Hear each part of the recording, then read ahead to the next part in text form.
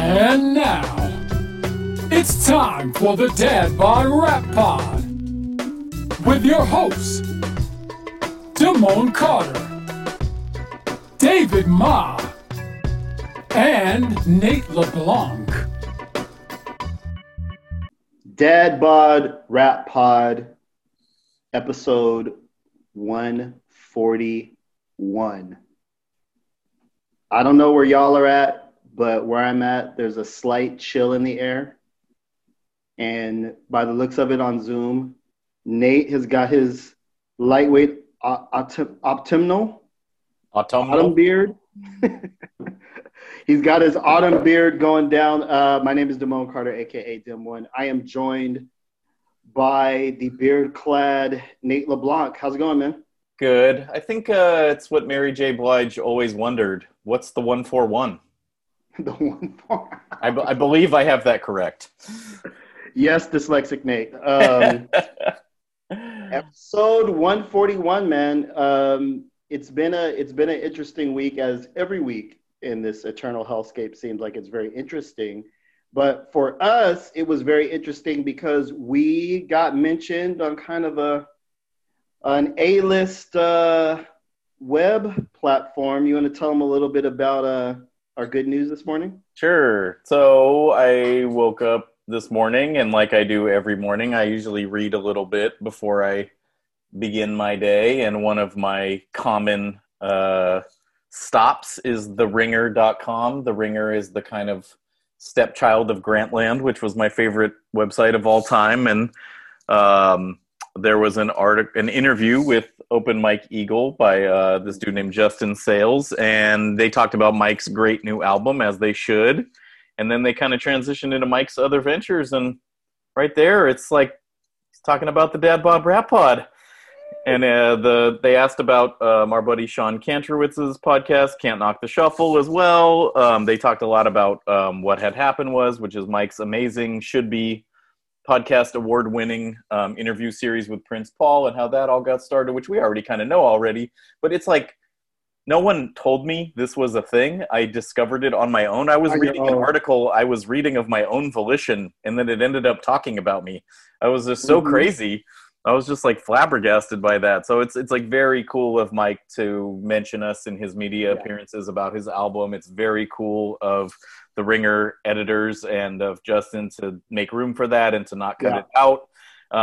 And it's just very, very cool to see us talked about on a platform that I'm actively interested in. It doesn't feel right to call it a blog. It's not a blog. It's bigger than a blog, but I think it's like what would you call it? The Stanford Mall of blogs. If Eastridge is just a mall, the Stanford Mall would be the Ringer. I'm sorry for folks who are not from non-Palo Altans are going to have a hard time following that analogy. But I know what you mean. It's better funded and just bigger and frankly better than a normal blog. So that was super cool. Very excited to see that. It's like there's a few people in my life who I often send Ringer stories to or whatever, so I'm like, oh, look at this. Circle, highlight, 22-point font. Yeah, that was fun to check out this morning as well when you shared it. And I've always had this I've always had this like envious relationship with the Bill Simmons universe. And there's Lucia. He kind of invented blogging in a way. I was heavy into his stuff very early. The style and the tone of which I think if he didn't invent it, he popularized it, right? I'll go with that. Yeah. He spun it into Grantland, which is this huge thing, didn't last. And it kind of, the remnants of which are the Ringer. And it is kind of the biggest bloggy thing that still happens, right? Like, I'm not sure if it that characterizes it quite right or not, but what it does well, which Grantland did better, but it still does well, is it's kind of a general audience blog that is about sports, but it also covers other things. And it's not like it does sports, and it marries sports and pop culture the way, like, to me, like a normal person's brain does. Like, I watch movies and baseball games. I follow. They'll dabble in some light politics stuff. It's not a politics blog, but it's election season. There are election articles. And they'll find inroads into like political coverage. Like, they had an interesting piece the other day about why Jim Carrey's Joe Biden impression is so bad, which it is. And that kind of seemed to land. Like, there was finally a decent episode of SNL this week. I think it's the third or fourth one of the season. And I feel like they just hit their stride for this season a little bit. My wife watches SNL like I watch sports. So like, we have to watch it whether it's bad or not. It's like you don't turn on the game. You don't turn off the game just because the Giants are losing. If you're a real fan, you stick around and see what happened with the kid from AAA getting his first at bat, and what's the eighth reliever's curveball looking like these days. You know what I mean? And it has been kind of dark times for that. But it's a platform, and I guess it's mainly a podcasting platform these days. Yeah. That's what seems to be the big thing from that. Some really talented people have shows on there. Some people we kind of look up to. So it's cool. It was cool to be mentioned. Absolutely. I will say not a huge bump in followers or anything. I'm not sure how many people are reading down to the end paragraphs of their hip hop coverage, but it's just cool to see. It just made me feel good. And it's like, it feels like momentum, right? It's like, it's one more thing. We've been on a positive incline, not to be too self-reverential. I do want to take a second to, we talked about Open Mike Eagle's new album last week quite a bit. I do want to circle back on something, and maybe we'll have him on sometime in the near future. But when he was on our program months back, we talked to him about, did having a TV show create a tangible bump for him in bookings or sales? And he was like, nah, it's not like that. But when I see that he's gone over 1 million streams with this album, I go, in less than a week. In less than a week. I think that's the bump. I think the general awareness of who Open Mike Eagle is to a wider audience is there in a way that it's not for his contemporaries, like a bus driver or No Can Do, or, you know what I'm saying? I'm just saying similar people that come from a similar place. I hear you, and I have one important piece of information I feel like needs to be inserted in this conversation. When he came on the show that first time, when we first met him, it was a year ago. I was looking for an image in my phone earlier, and so I scroll back and I have all the little image things that Dave makes for us to promote the show, and it was in late October of last year that this all started. Isn't that crazy? A lot has changed in this year. And he was tired then. I feel for him now. Like, oh my God, Mike. I listened to his appearance on Can't Knock the Shuffle, and he gave even more detail about the kind of disillusion of the New Negroes as a television show, and about like ownership of the things and the record industry. Really, really great interview. You guys should all be listening to Can't Knock the Shuffle, and you should all be listening to Mike. And so I wonder what he would say, and we should have him on. We shouldn't speculate about what I've come to calling him our patron. I prefer Patron. El Patron. It's like that silver Patron.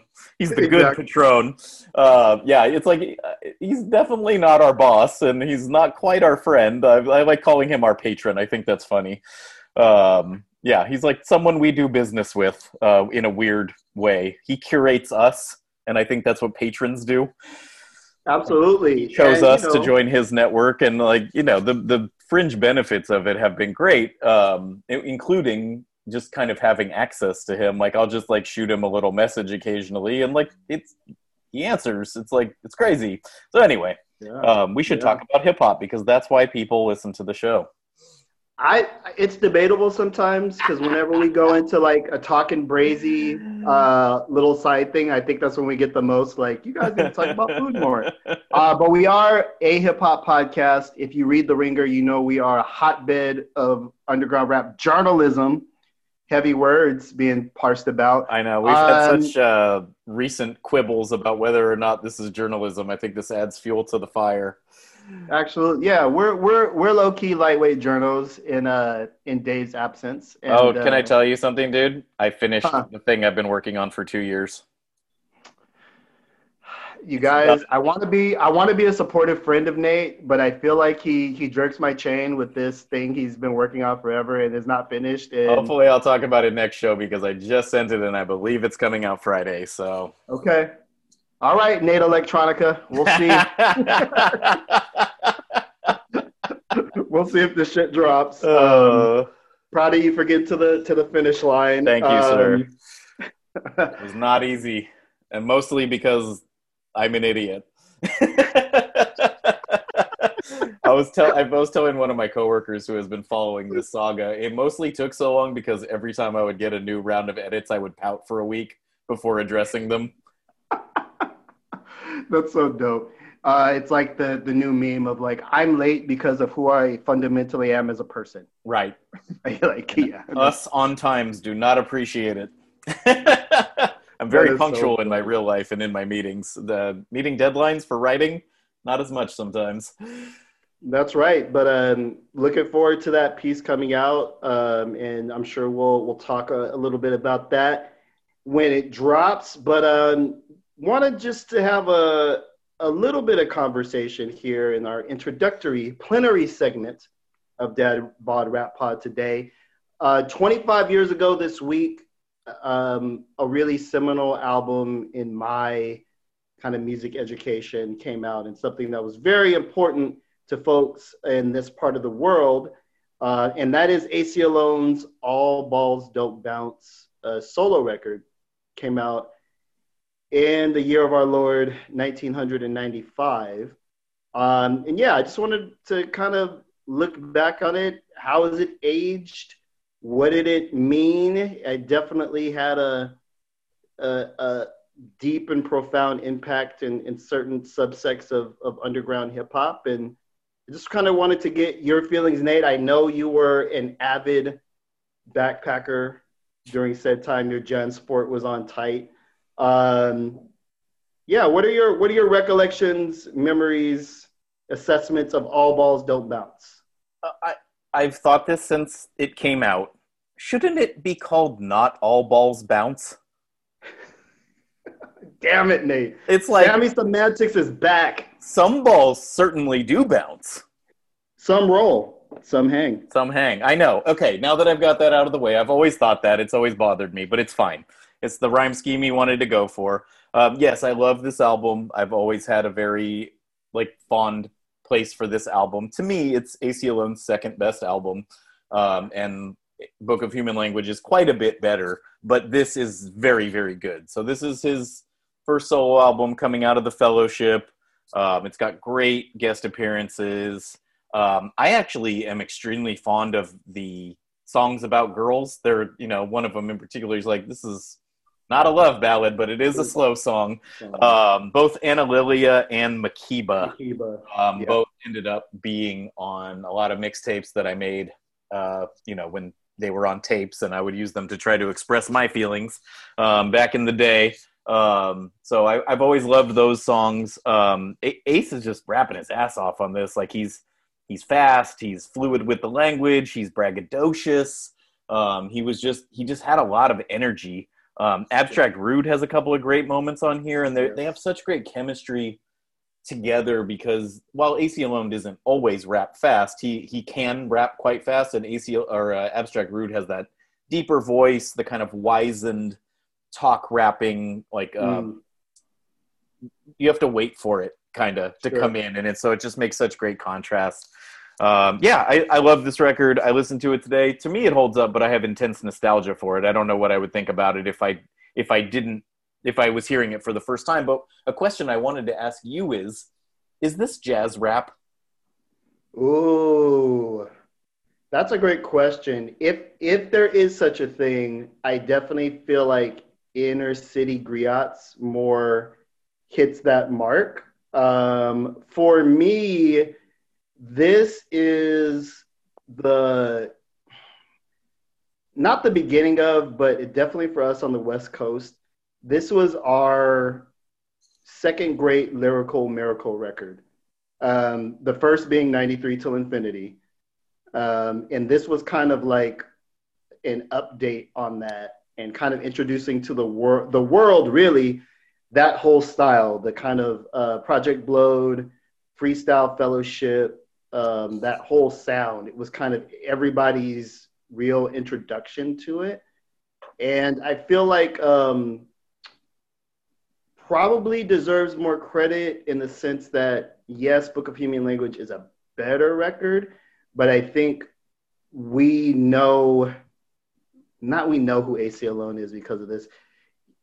I think it solidified him as a person outside of the fellowship that had his own kind of voice and career. And honestly, a way that a lot of the other guys didn't. Right. Do the other ones have definitive solo projects at their prime like that? Like, there are many albums by many of the dudes, but is there like two you can point to like that where you're like, this is it? This is the essence of that person. They nailed it.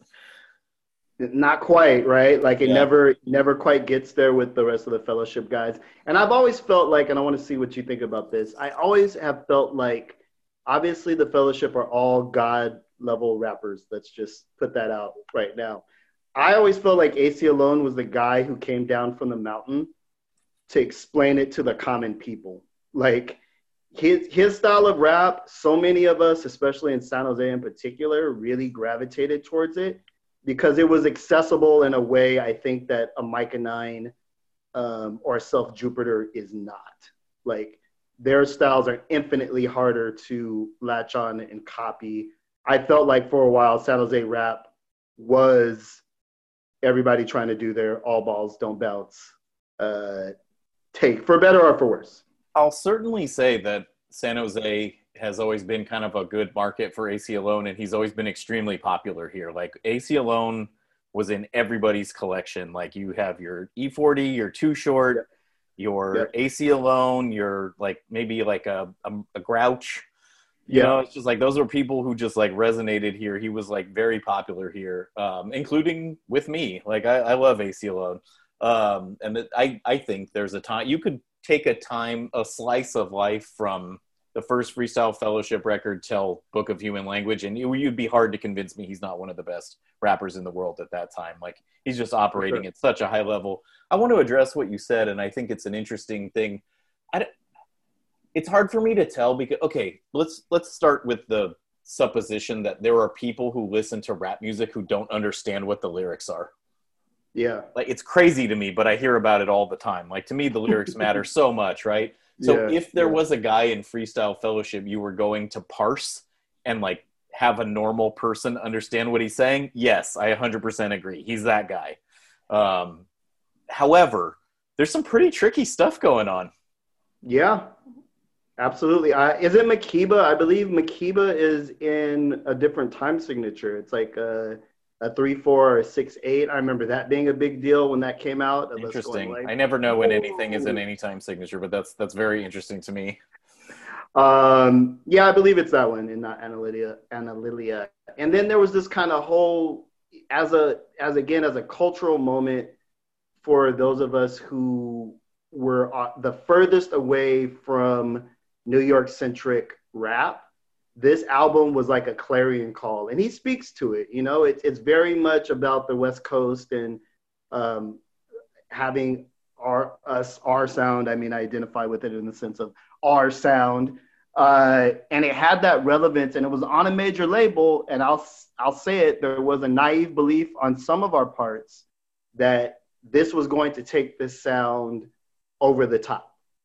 Like that was All Balls Don't Bounce is going to come out. It's not on a major label. It's on Capitol frickin' Records, the most iconic building. Like it's on the same label as the Beach Boys. You know what I mean? Like that's crazy to me, right? But for whatever reason, that didn't materialize, and I just remember being slightly bitter about that. And that's kind of where I love how the often-mentioned Sun Ra, me and him will get into little tiffs, and I'll be like, you guys weren't good enough for AC Alone. AC Alone wasn't cool enough for y'all, but we had to listen to Fat Joe and Dipset, goddammit. That's where some of my ire comes from, because I feel like of that sound in that time, which Kendrick kind of brings back to life on To Pimp a Butterfly in spots, speaking of jazz rap, I thought All Balls Don't Bounce was the best representation on a national level of everything that was going on in LA and on the West Coast at that time. And so for me, yeah, a lot of it still holds up. And a lot of it just takes me back to a place of like, we wanted to be this so bad. Yeah. And would you say yourself included? Absolutely. Yeah. Like that kind of like everyday, he was an everyday spitter. You know what I mean? Like it was about the wordplay. It was about being tricky and playful with the rhyme schemes and the stories and all that. And it was hard too at the same time. And the beats didn't compromise anything. And so I feel like in the same way, again, a couple years earlier, that Souls of Mischief seemed to encapsulate the zeitgeist or whatever of where we were at in that time. I think All Balls Don't Bounce does a similar thing. And I think, and you can correct me on this because that's what you do on this program, I think that was the last go. I think after All Balls Don't Bounce comes out, I think AC is dropped. If it's not months later, it's within that year. Like, it's not a commercial success. The Source fucking panned it. And it seemed like the kind of shift in hip hop was complete in terms of what vibes and aesthetics were viable on that level and which ones weren't. And so I always look at this record as kind of, in some ways, a watershed moment. Like, this is you think of it as the end of something. I'm gonna slightly quibble and say, like, it's sort of the beginning of something, because Book of Human Language was never going to come out on Capitol Records. That's the most independent rap album there is, right? I think initial copies were distributed by like New Groove Alliance and like that whole movement, the independent record movement, which in many ways on the West Coast, Freestyle Fellowship kicked off with To Whom It May Concern, really hit its stride and kind of got big in a way. Like, the underground became its own scene, and like there was a whole ecosystem of commerce with mail order and buying tapes and records at shows and like little smaller venues with different bookers. There was a circuit for independent hip hop, right? Absolutely. And AC Alone was such like a central focus of that for us in our area. Like, and I want to go back to what you said a little bit earlier though, and like he's kind of an everyman. But what I think is really interesting about this record in particular is that he never seemed to want to be anything else except for a rapper. Like, he didn't want to sell shoes. He did not want to get a corporate job. He didn't want to own his own label. He didn't want to do anything except for wordplay. And to me, and I've never talked to him, and I really, really want to talk to him. He has so far not been bookable for us. And I don't get the sense he like loves to look back on this time all the time. Like, he's made a ton of records since then, and he continues to put out new material. But I would say he's at the very top of the list of people we'd want to talk to for the show. Absolutely. And I just want to talk to him as a person. Like, I want to tell him how much his music means to me. Like, he really, really was the soundtrack to a big portion of my life. And I find him to be extremely wise. And that's mostly codified in Book of Human Language and what it has to say about humanity and learning and growing and changing. But it's evident here as well. He says a lot of cool stuff that you can apply to your life, and like, but over like some bright, punchy tracks with some guest stars. And it's not so bookish. I don't know where to go with that except for to say that you can tell I'm embarrassed, but you know what I mean, right? No, I hear you. Yeah, that's a great point, man. He's a rapper's rapper for sure. And I understand what you mean by it was the beginning of something. It was the beginning of the end of this underground rap thing is going to be viable on a major label. Yeah, but it's interesting. Sorry, I don't mean to interrupt, but I just want to acknowledge your point. Like, you're right. It didn't. When you felt that, you were right. You know what I mean? Yes, in that moment. Feel good or bad about that. And I have a Post-it note here telling myself not to interrupt. But I have to say, you're definitely right. But, okay, for AC Alone, for the West Coast, for those guys, does that mean, like, Black Star and Mos Def don't fit that trajectory. It's like separate trajectories. That's like kind of a different discussion, but do you know what I mean? Yeah, that's a great point. And there was always this kind of like, when I saw the Rockets thing taking off, it felt familiar. It felt like I understand what that energy is, and people kind of coalescing around being outsiders. But to be an outsider in the mecca of hip hop is still to be an insider to a degree. That's be real. That's interesting. I think the defining feature of both, and we've talked about this a little bit on the show, I won't belabor the point, is that it's rapping to impress other rappers, but it became popular with non-rappers. Mm-hmm. Like both the Raucous, Freestyle Fellowship, New Eurekan scene, and the Good Life, Project Blowed, Leimert Park scene are born of ciphering.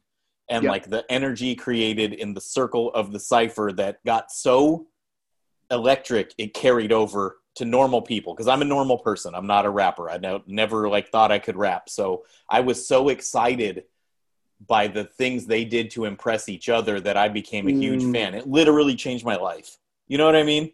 Yeah. I think that's the defining mechanism of underground rap. And like that's what makes it special. And AC Alone is like an elder statesman of that feeling. You know what I mean? Absolutely. In the sense, he was the grown ass man. Yes. Speaking to you, and at times when what seemed like a teenager thing, when you're listening to Souls of Mischief, you're listening to teenagers, like, and super inventive and witty. But AC Alone always had a presence of kind of an older cat that was giving you game. And look, while I think All Balls Don't Bounce was the beginning of the end of one phase, like when the Far Side has a major label deal, and when, you know what I mean, when it was so hot, and like Dr. Dre is looking for Freestyle Fellowship to see if he can sign them, and that era was clearly over. But in the long run, when we look at what underground rap is today and how wild and diverse it is, the run that Living Legends had, and kind of still has in a way, all of that is paved. Again, I'll say 93 Till was hugely influential, and I would put All Balls Don't Bounce right there with it. So if you haven't, I would be interested for folks who never engaged with it during its time to give it a run. Like you, Nate, it's like a family member of mine. Right.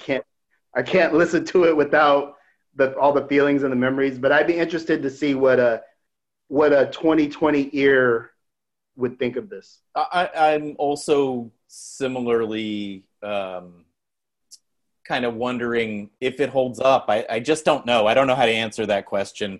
I will say this.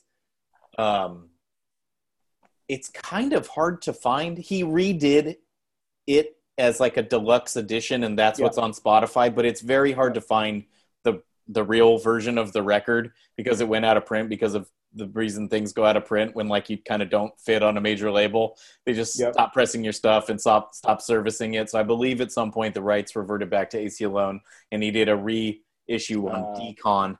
And that's what's currently available, but it has some stuff on there that's not really part of the album. We're getting pretty nerdy here, but it is on Spotify as I think All Balls Don't Bounce Revisited or something like that. Yeah, that's right. That's right. And Revisited, it says. So also, Damone, I don't know how you feel about this. I've never thought that this was the right cover for this record. Absolutely not. It just doesn't fit, and it makes it look like a shitty record. Like this is like an MC 900 Foot Jesus looking cover. Like this is terrible representation of the music within. They went so literal. There's like a tennis ball and a basketball. It's like, who the fuck was in charge of this? Like, anyway, I just think that did it a disservice. Just a picture of AC Alone's face would have been a perfectly fine cover. You know what I mean? Like, man, that is so. It's funny. I've always felt that way, but I've never been able to put words on it. It's like if you have a grandma with like a big wart on the side of her face, and you don't say anything. It's your grandma. You love her. You don't want to say anything. You're not going to be that guy. Welcome to Nate LeBlanc, calling it as it is. Yes. That's so funny. I don't think I ever had the cassette, but I certainly had the CD and like wore it out in my Honda Accord, and I have the vinyl and I have all the singles, and it's like that stuff matters. Like AC Alone has always had a cool logo, and like the double A thing that looks like the Freestyle Fellowship double F, and like he has a good sense. Like, I don't know. I don't know. That's kind of the problem with, and I'm going to keep saying this even though it's a little rude. He probably didn't belong on Capitol. Like they were the wrong people for this project, both because it didn't work out for either of them and because like of stuff like this record should be able to be heard and listened to and found, and if not in print, then at least easily accessible. So yeah, it's a complete West Coast underground classic, and I realize it will never become part of the hip hop canon. I frankly don't give a shit. To me, it's a hugely important record, but for me, if you want to know about AC Alone, you got to listen to the first two Fellowship records and all Book of Human Language. For me, those are his masterworks, and this is a very good record. It's an excellent record. I like a lot of things about this record, but to me, it will just never be as good. Yeah, as we've been having these recent conversations about rappers and when they get the big record, you know what I mean? Like, this is the big record. So this was AC Alone's big major label record. I just want to, as we get into closing here, I do want to shout out that when he had the video for Mic Check, he lets CVE do a piece of their song called Calisthenics, which is an amazing fucking song, in the beginning of the video. And the nonce is in that video, and there's just a lot of energy. So I don't often recommend videos, but that is one I would recommend you check out, and just understand that it's a very authentic slice of what that scene and what that energy was and how people were feeling at that time. I think the video, Mic Check in particular, captures that. The great recommendation, and I think it speaks to what you were talking about earlier. Like, if this was going to happen, not only was AC Alone poised to be a star, but he was going to bring everybody with him. Yep. It's such a scene. Like, there's so many talented people. Yep. Just the kind of like first brigade of those guys, Volume 10, and like CVE, and like there, and then if you go down the lineage, you get to your kind of Milos. That's where they Open Mike Eagles pretty fast. It's not that long in time. The eras are totally different, but it's not that long in time. That energy that those guys created is still resonating through hip hop. And every once in a while, we'll bring it up on Twitter, or people find me insufferable in person, because if you talk to me, you have to end up talking about the LA Underground, which I literally never went to The Good Life or Project Bloat. I just read about it. But it's just kind of something that I think is so important and so under discussed. And because the products are not easy to find. Like, this was one of the biggest records of that time, and you can't find it. We just talked for 5 minutes about how it's not really around. Try to find a CVE tape right now. Impossible. You just have to. They're all in Sweden or whatever. Yeah, you have to settle for listening to Death Grips with one speaker on. So yeah. In summation, All Balls Don't Bounce, horrible cover, really good record. We recommend that you check it out. You can always share your thoughts, vehemently disagree with us if you must, on Twitter at DadBodRapPod. We have not only a podcast that looks backward with sometimes reverence and sometimes pointed critique, we also look forward and talk about some of the new emergent, exciting voices in this genre. And today we have an interview with a new, can we call them a supergroup? We're good. I think a supergroup has to be more than two people. Okay. A new group of some really dope cats who combined forces. I'll go there. Yes, absolutely. It's a dynamic duo of Michigan-based producer The Lasso and avant-gardian Elucid, who we all know from his solo work and his work with Armand Hammer. And so we were able to corral them separately for interviews about their new record, Small Bills, which I'm sure we'll talk more about in the proverbial outro. But right now, here is our interview with Small Bills, The Lasso, plus Elucid. Dad Bod Rap Pod.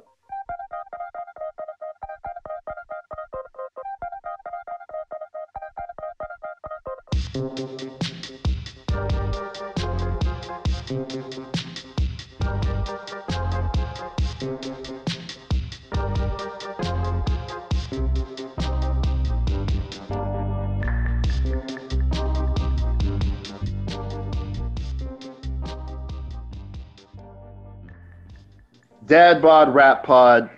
Every week we bring you conversations with people who are moving and shaping the culture, as they say. Today is no different. On the line, we have The Lasso joining us. How's it going, man? Hey, I'm doing great. Thanks a lot for having me. Absolutely. So you're a producer down with Mellow Music Group, and we'll talk about the new record you have with The Lucid in just a little bit. But I wanted to ask you kind of about your history. Reading a little bit about you online, you started as kind of an audio engineer and moved into the world of production. Could you kind of tell us about how you kind of made that transition, or how you kind of got into being I wouldn't say a hip hop producer, but a producer? Yeah.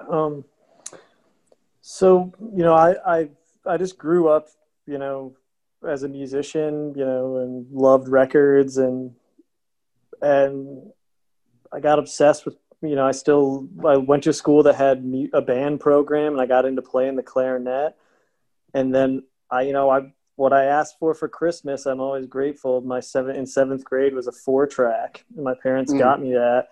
And that kind of just started me being like the person who recorded their friends who played music. And, I skateboarded a lot as a kid, so I knew people from all over the city. And it just kind of was like, so, I'd record punk bands, I'd record rap, anything. And that became, that kept going from when I was a teenager, until now, just being someone who, it had eras where I worked at commercial studios and I owned studios, and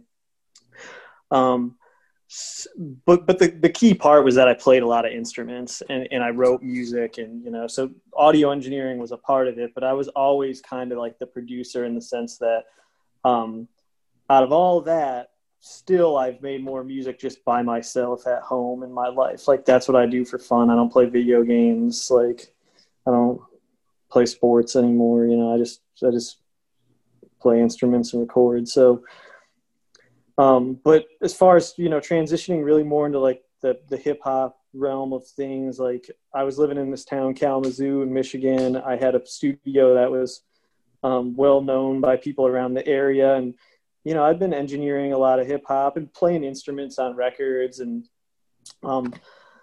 bless him, like this he's actually the guy who just left the studio, my house now, Motor Cam. He's a Detroit vocalist, kind of like ghetto tech meets rap kind of shit, real high BPMs, crazy flows. He just kind of saw me running this label or this studio and playing these instruments, and he's like, we need to find what our middle ground is. And I see a lot of he just kind of had a vision for maybe what I could do with my musicianship, because I had grown tired of where I was. Like, those people are all my friends, but I didn't know what to do with myself at that point. So Cam and I just started a hip hop group. I started producing, and it just kind of changed everything for me. That's awesome. I'm going to make a jokey question and then a real question. Will you sometimes play the clarinet on your current work? Yeah, I play. No doubt, all the time. So. That's amazing. Okay, I didn't realize I did. So it's not a joke at all. I was being serious. No. Yeah, I have the same clarinet I got in 6th grade, that my parents took out a loan and whatever, and we paid off over a few years. Yes.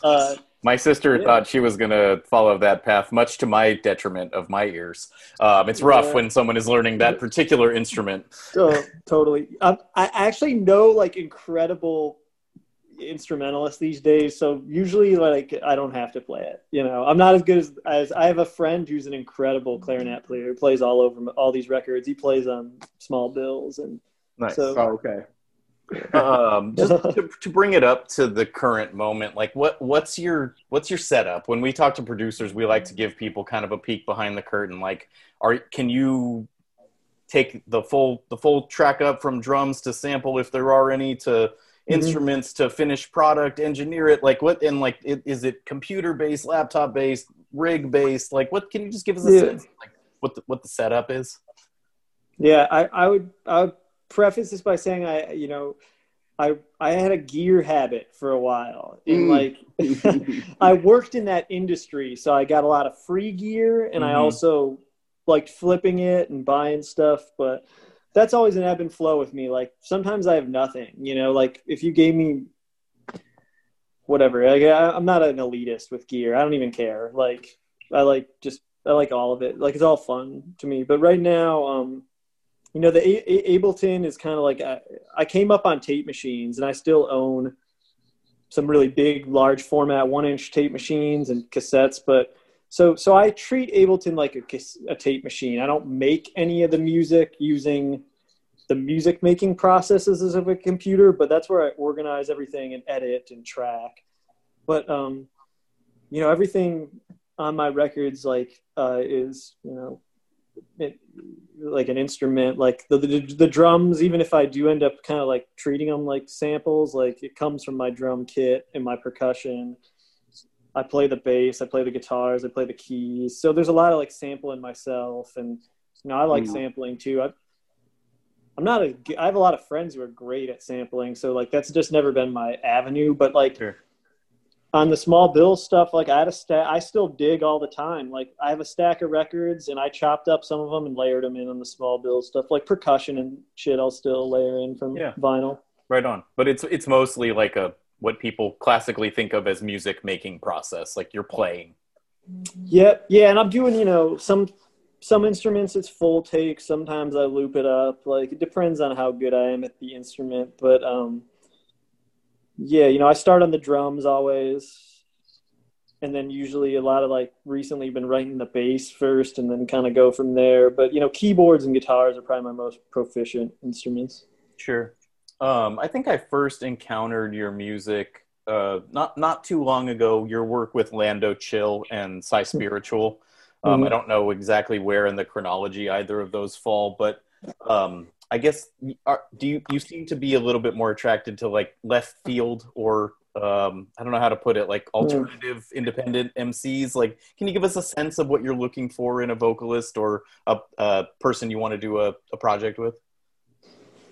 Yeah, I mean, it's a mix of just like feel and logistics, and I don't know. I record every day, and like I'm not super motivated by like needing to record with someone famous or like anything. It's like everyone I've recorded with, like I've encountered it just in life, and you know, it's based around music, like. But still, you know, they're just people who I get to know, and I get to know their sound, and then I start to think of stuff for them. That's probably the most honest way of any of these people. Like I might get to meet them through music, but over time it's them and not someone else, maybe because it's just like, seems like there's something for us out there. So can you tell us how you met Elucid and kind of how that came to be? Yeah. I was, you know, and that relates to this, like Lando and I were out in New York playing a release show for his album Black Ego, and Elucid got booked as the support act. And I can't remember the dates of all this, but Elucid, I came to know him through the Nostrum Grocers project because I really, you know, Milo was just someone. I actually saw Milo at this like tiny 10-person show down in Arizona, and it was the most incredible show. It was like everyone who was there like didn't know each other, and we all became friends. And there's a lot of people who are really successful producers and stuff who all happened to be at this weird Milo show. But either way, Milo's always been on my radar because that was such a special show. And then I heard the you know, the Nostrum Grocers thing, and then our booking agent's like, hey, do you want this dude to be on the show too? And so we met just playing that show, and you know, you kind of have to say the same things when you do interviews about a record, but it's true. It's like funny. He walked up to me backstage. He's like, what's up with the Farfisa? Because I had a Farfisa credit, that kind of organ. That's so tight. Lando's record. I had a credit for it. And so, you know, whatever, man. That's the root of it. Is like, that's a cool way to approach someone. I was like, all right, somehow this guy knows that. Because I didn't connect that it was on Lando's record because I had sold my Farfisa years ago, and I had somehow it ended up in the credits. It was my Farfisa, but it was from an old beat or something. But Oh, wow. I don't know. It was like we just got to talking, and then it was like a similar thing, Once I met him, I saw his set. He started to be in my head, and vice versa. And it was like we're hitting each other up on Instagram, and I'm like, "What do you want me to do with you?" Like there's something there, and that was years ago. So Oh, interesting.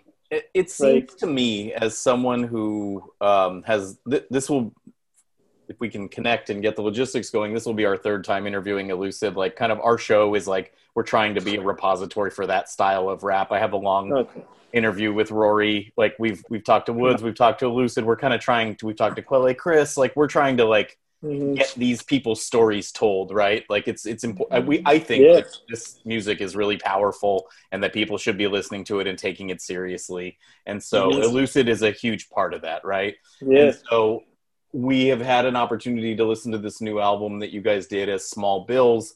And the thing that I want to talk to him about, but really what I first want to talk to you about, is something is different about this project. And I don't know if it's because it was made on your home turf and he had to get out of New York, and I don't want to put words in your mouth. I want to hear the story from you, but he sounds free and it sounds free.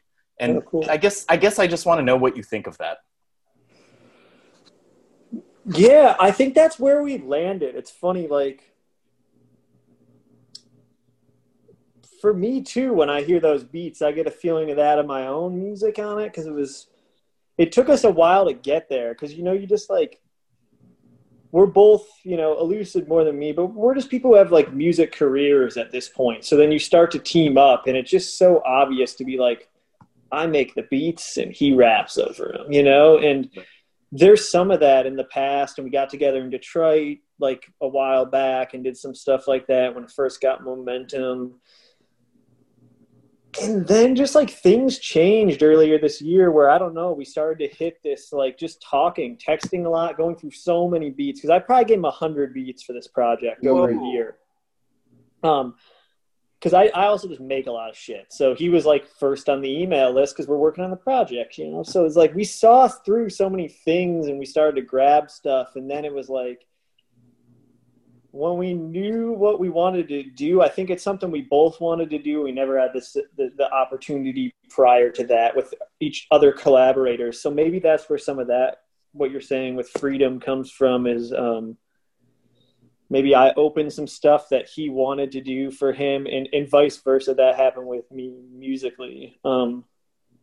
So yeah, and then I don't know. Yeah, you just get that with, like, maybe the process too of recording, without, I wonder what he would say if he's here, or you want me to talk about this, but I'm going to talk about it, Yeah, like, please do. How I cut records with vocalists is, as they're cutting, like, I'm editing the beats to fit the cadence in that moment. It's not like we're tracking and then I'll figure it out later. Like, they're not rhyming to a click or something. You're, like, performing it while they're. I already pretty much have the beat done. Okay. Like, he's heard it for months. Everything I do, like, I record. I don't probably work longer than 2 or 3 hours on any instrumental. Like, it happens in the moment. Like, I play it all, and then, like, I edit from there and I add stuff over time. But, like, pretty much the tracks you hear now kind of sound like the day I made them. But there's a lot of room to, like, connect it to the specifics of a cadence or a vocalist or a feeling. There's the skeletons. It's like almost like you have the rhythm track done. So he's saying stuff, and I'm like, that needs a drop there. Like, why don't I do this here, this here, this here? And he says, and he gets ideas. So maybe there's something about it too, where it's just like there's that kind of, like, action reaction process that's actually happening in the vocal tracking sessions. Yeah, it definitely feels, to Nate's point, kind of a new ground for Elucid. We've heard him obviously on the Arm & Hammer stuff, Nostril Gross, his own Shit Don't Rhyme No More. But did you feel a certain, like, challenge, especially because Arm & Hammer, their last record was really big? Did you feel a challenge to give people something they hadn't heard. Because some of this stuff, I feel like we just haven't heard him in this kind of backdrop before. Is that something you go into it with? That was kind of just baked into the project, probably with the two of us working together, you know. I think just, you know, I love all his other records, but I can't do that stuff. Like, I'm not pressured by shit I can't do as a producer. Like, I just enjoy it, you know? So, yeah. I can't really do that kind of music with him. And, you know, we knew there was something there, and now the record's done, and we're like, we're right. And I'm sure we're going to make more records. So it's like, you just kind of like go at it till you figure it out. I wish there was something more like premeditated, but I think we both knew, like, my music was way more ethereal before him. The stuff that was being released, and that wasn't necessarily the music I listened. That was just who was producing before. Okay. It's no more complicated than that, or my mood maybe, where, you know, things change over years. But yeah, he asked for something different out of me, and, you know, and I think then, you know, just it's different. It's so different than Arm & Hammer, but the influences maybe are similar still. Like, it's not like we couldn't all hang or something. Like, we're all still coming from, like you were saying earlier, like, why do I work with left field artists or something? It's like, I don't even think of them that way. They're just the people I like and want to work with. So I know I've only met you over Zoom for literally 15 minutes, but you seem chill as fuck. So I think there's kind of like a vibe thing that it's more personal. And like, if you can catch the vibe with the person, it seems like it's creating some really, really interesting work. Yeah. I think that's very evident on this new record. And I just want to throw one more term at you and see how you react to it. Like, there's a funk, like, and I almost mean like the, like, screw face, like 45 dusty funk kind of sound, and almost Princey parliament funk as well, which I would kind of expect from like the Michigan vibe. But like, was that a touchstone as well, or is that like something I'm hearing that's not there? How do you react to that? Yeah, that's a dangerous word to use, funk, especially as a white guy, you know. And it's because it's like safe space.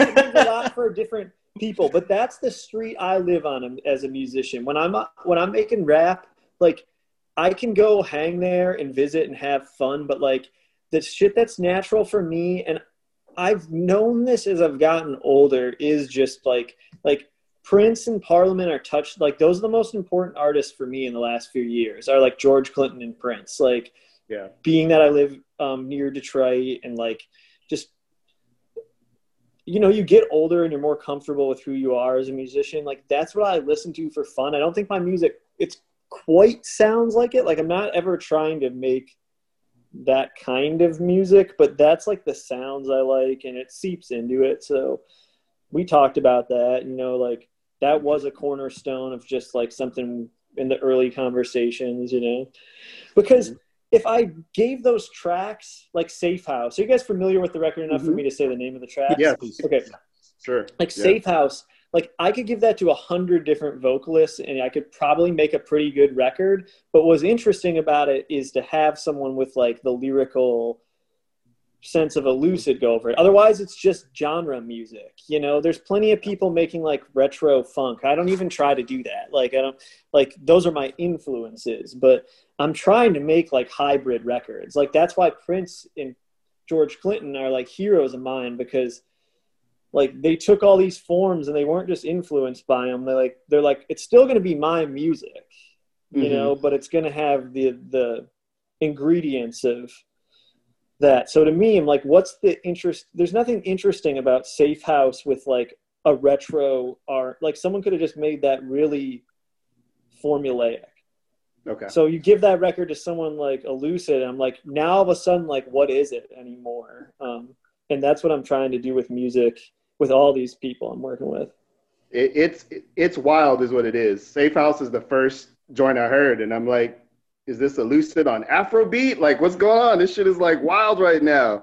And it's melodic, and there's horns and shit. So kudos, like Nate was saying, we've heard the record. We enjoy it. By the time you guys are hearing this, it will be out in the streets.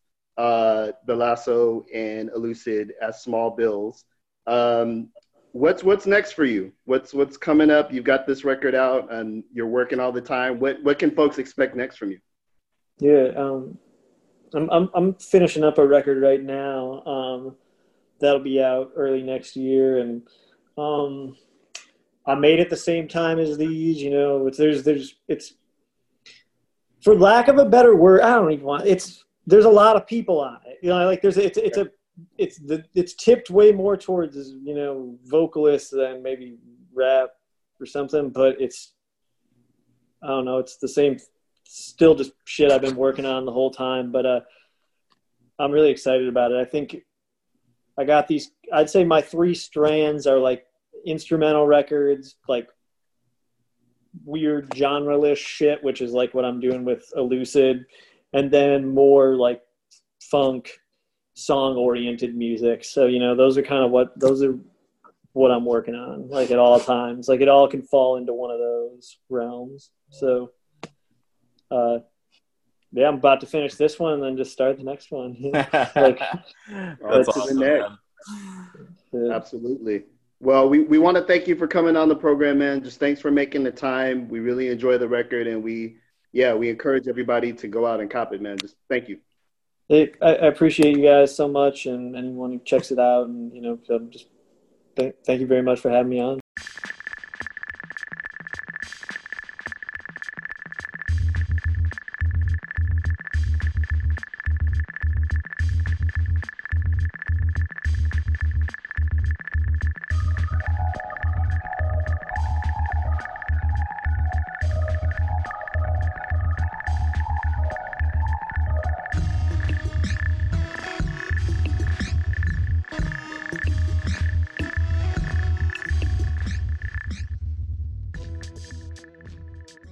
Dad Bod Rap Pod.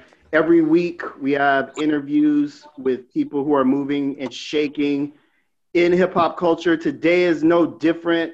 Joining us on the Zoom, we have Elucid, who you definitely know from his work with Arm & Hammer as well as his solo work. But he's got a new record out with Michigan-based producer The Lasso called Small Bills. Elucid, how's it going, man? What's up? Yeah, Small Bills. No thing.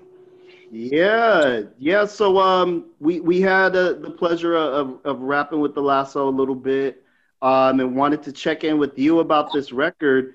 Can you give us the kind of abbreviated origin story of how you came to work with The Lasso and where the kind of genesis for this project? Yeah. The Supercut. It's like we did a show in New York. He was with Lando Chill. I was playing that same bill. We ended up backstage talking about Farfisas. That's right. He hit me up on an email a couple of weeks later, asked about this now realized record, Small Bills. It wasn't called Small Bills. She's like, yo, let's make some music. And I agreed. A year and a half later, the record is here. That's so dope. Yeah. We had a great vibe that night. I remember the conversation was really great. You know, a lot of laughs and like kind of weird, you know, musician kind of humor or whatever. And I was like, oh, I like this. And that what sparked that still exists today. And it was really dope to flesh that out, you know, in these 3 recording sessions we did to make this album.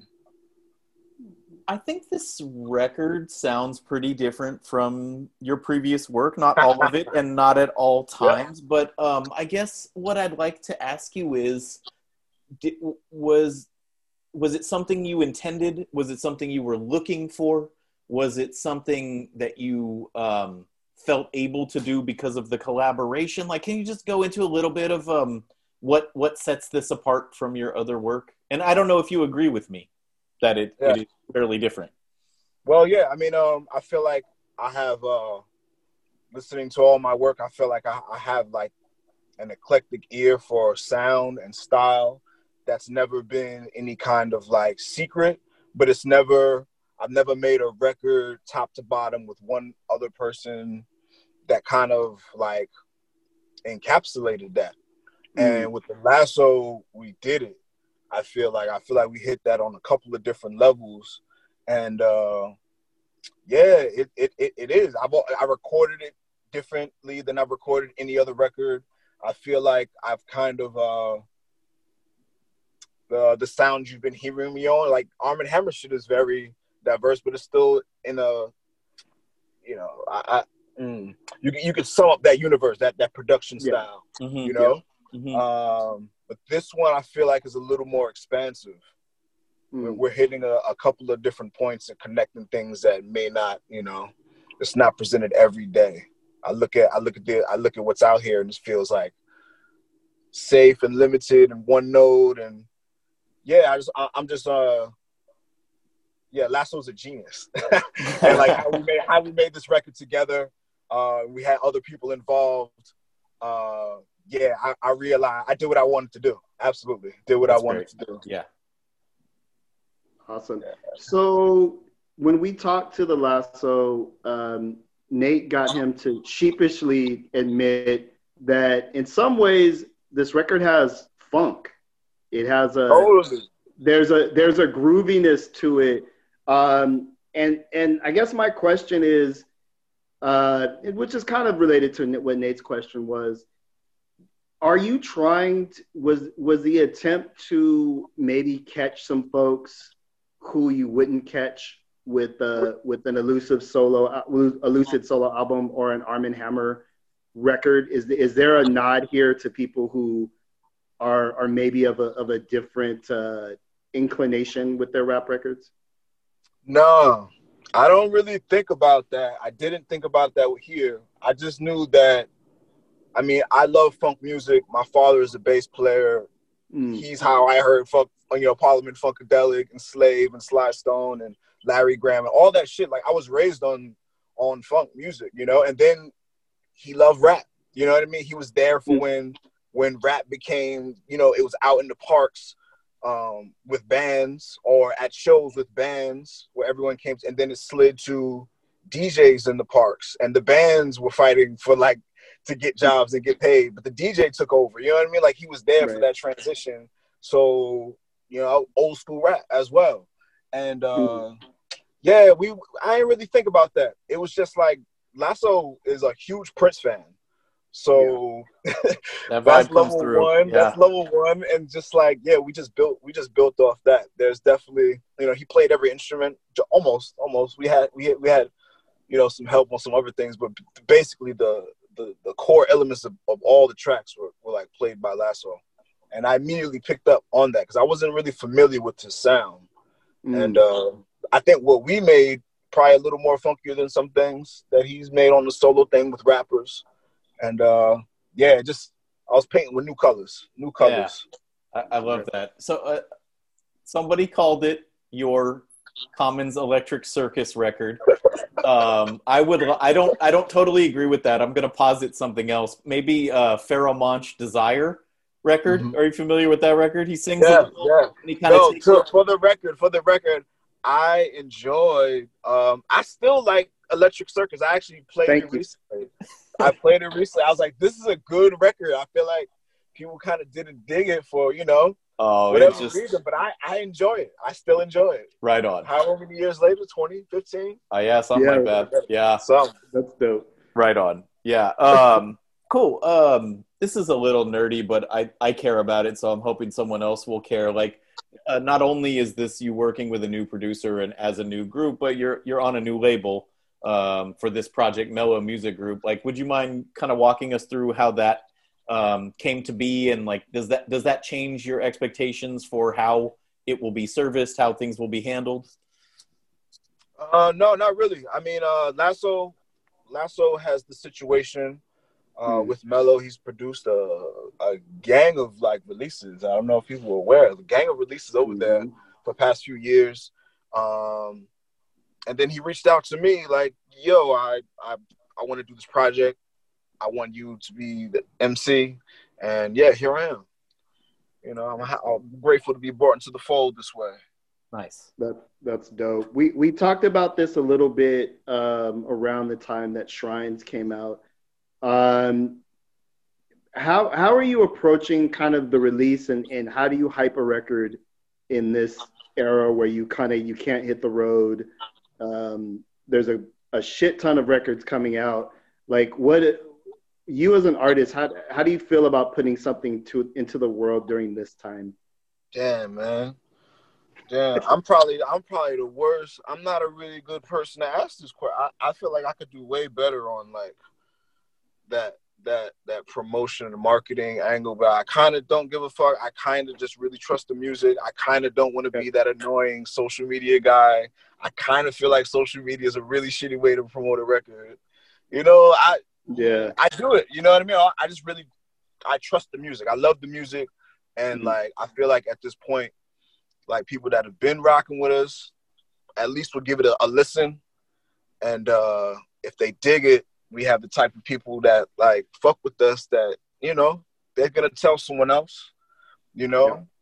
It's really just trying to make the flyest shit, you know. And I feel like, you know, the music, yes, sure, but also visually, you know, I feel like Backwoods has had some of the flyest videos in, you know, the past year and a half, 2 years. You know, we've got like really fly merch, you know, album covers, and just, you know, I just trust in the work, really.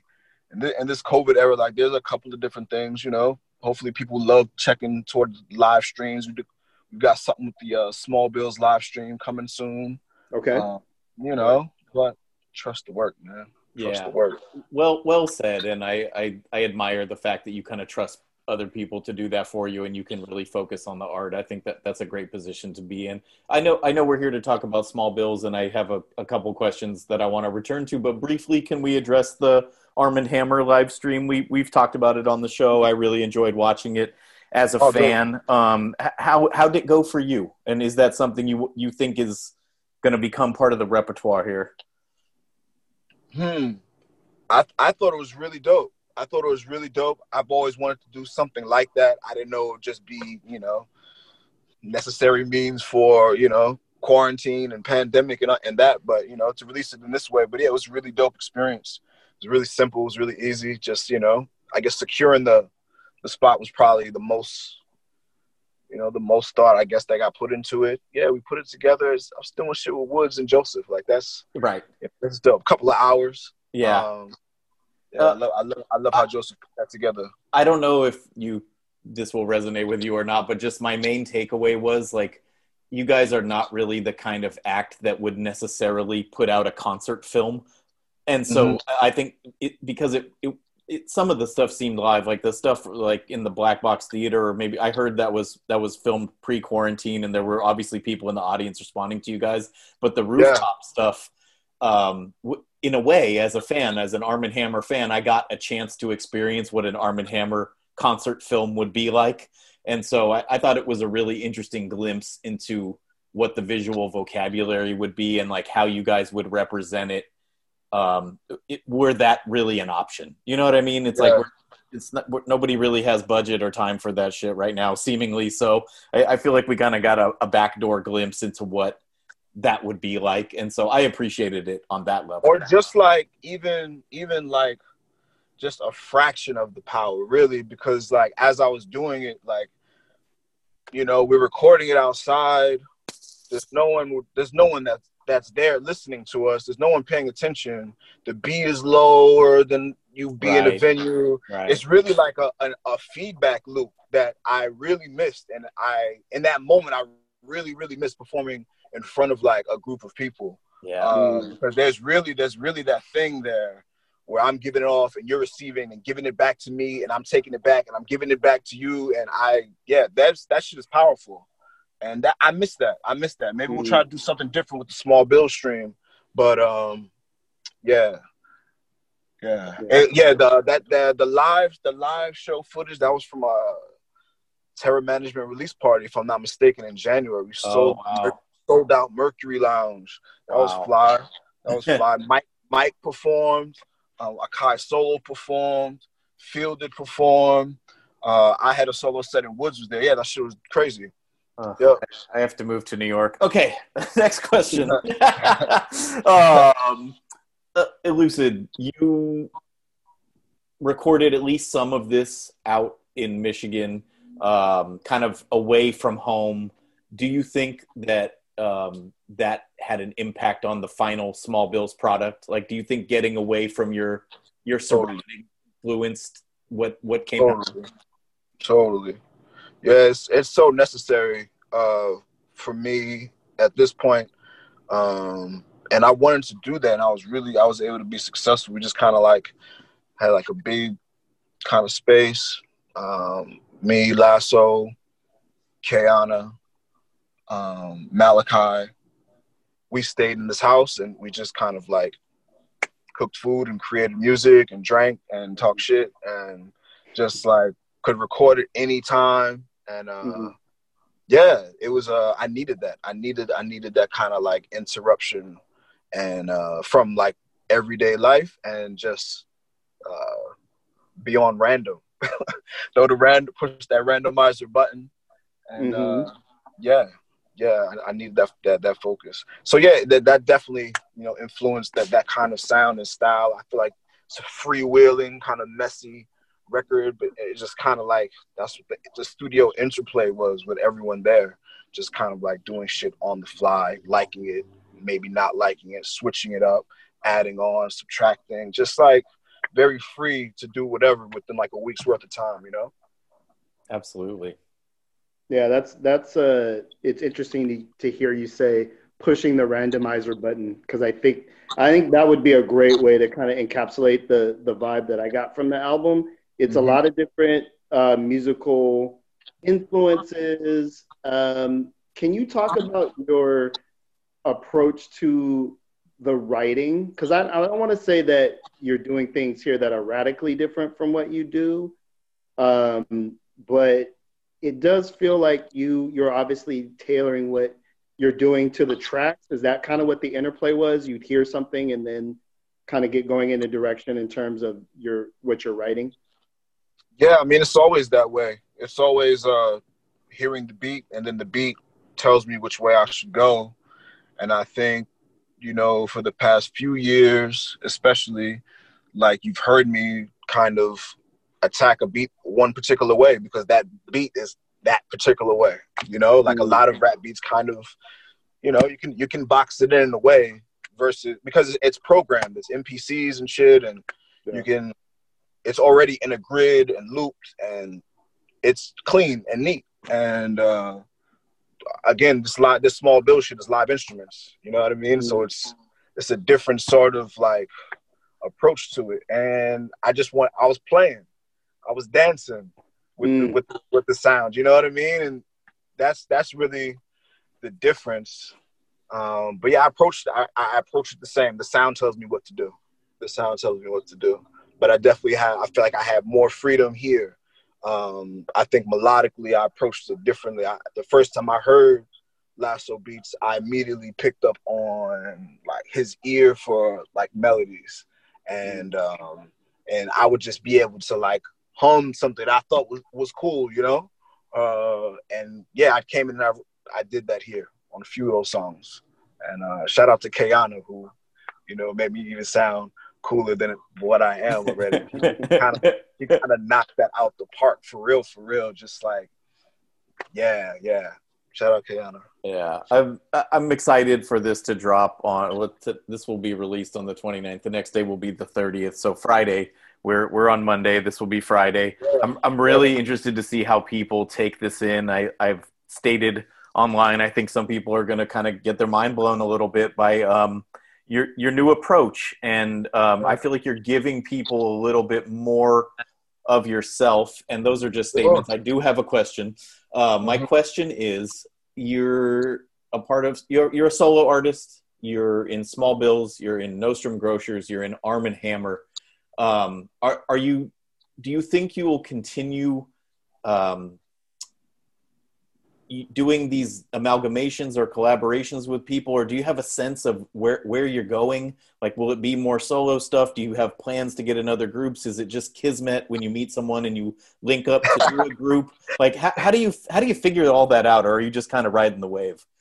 Yo, I just like to play with the best. I just like to play with the best, and it's yeah, I'm just in a space right now where I can reach the best. I can, you know what I mean? Yeah. I just feel like, yeah, man, everyone that I'm like in contact with, I feel very grateful because these dudes are like the illest channelers and receivers out there, like musically, lyrically, and I just want to play with the best. Like, yeah, I do want to do some solo shit for sure. Yeah. But yeah, I'm just enjoying like where I'm at right now. And yeah, the solo thing will come because I'm still working on things while I'm working on these things. Like, Right. I did Shrines and Small Bills kind of at the same time, you know, like it just works out that way. Yeah. It just kind of works out that way. That's crazy to me. Very, very good records, man. You're having a hell of a year. It's really, really impressive. I guess we'll kind of see on Friday and Times Beyond how people take to this record. I love it. I just think it's a great step in the right direction. It's fun. I don't know that a lot of underground hip hop is very fun. Yeah, right? Yeah, I think we need that right now. And the fact that you're bringing it to the table, and this kind of brought me more into the universe of the Lasso, who has a extensive web of releases for me to kind of go back on. So, I appreciate that as well. Yeah. So Small Bills coming out October 30th, the soundtrack to your Halloween party. Make sure everybody, your one-person Halloween party that you're having, make sure everybody goes out and cops that. Elucid, obviously we're huge fans, man. We just want to thank you for coming on the program. Really appreciate it. Oh, thank you, Damone. Thank you, Nate. Thank y'all so much. That was dope. Absolutely. Anytime, and we'll catch up with you again when you come and blow our minds with the next release. But be well, man. We'll talk to you soon, okay? You too. Peace. Right. Peace.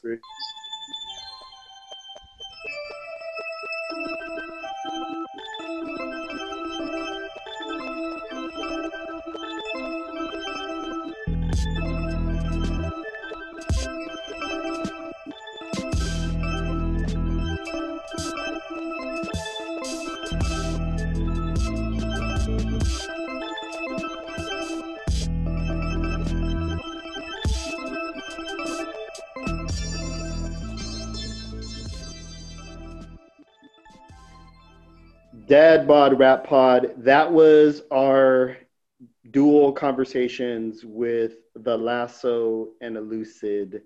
Want to thank them again for coming on. They are the super group, the dynamic duo. Small Bills album comes out this Friday. Did not get a chance to ask this, but I'm interested to see, will there be like a little backlash of sorts? Like you mentioned, kind of what I was getting at. I was like, let's see how people take this. I love it. Will they love it? I don't know. It's different. Right? Because it's different, and it's he said it perfectly. He's like, I'm painting with different colors. And I feel like if you're a kind of a dyed in the wool kind of backwoods universe of sound, I think this will be jarring for folks, which I'm here for. But yeah, that'll be interesting to see what the general response is. Yeah.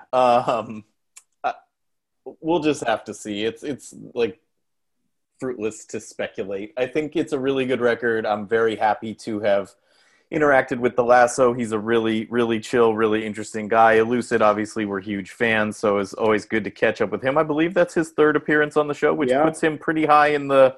I think that there's only a couple of people who've ever been on that often. We're very appreciative of his time whenever he has a chance to come and talk to us. And what I have to say, what I really loved about this interview in particular is like, we learned that like, he's an artist.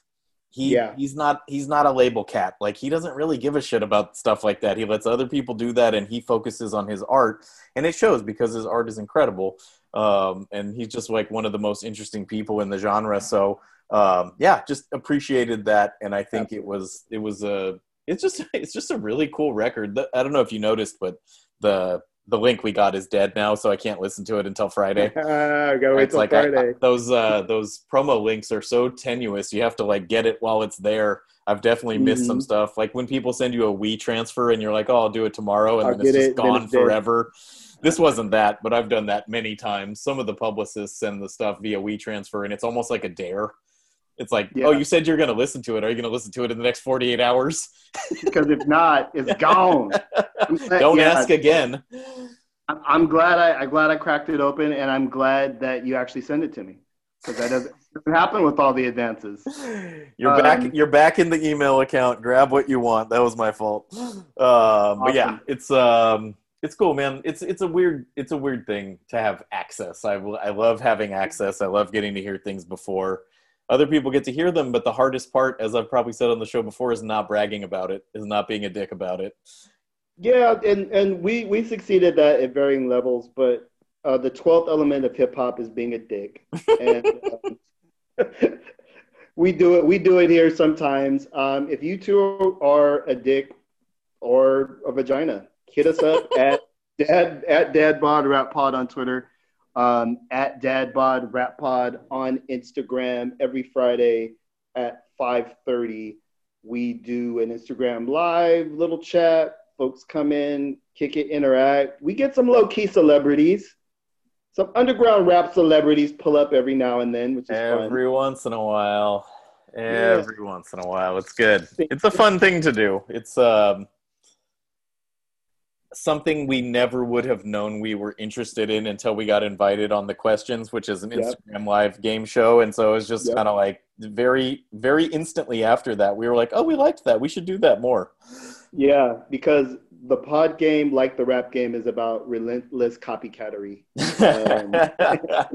As we can see by the many, many, many podcasts in our genre right now. But we're shout out to Sean Kantrowitz. Can't Knock the Hustle podcast. I want to plug that, part of the Stony Island audio empire. Just to go back to the beginning a little bit, Mike mentions in the Ringer article that he is currently recording what had happened was season 2.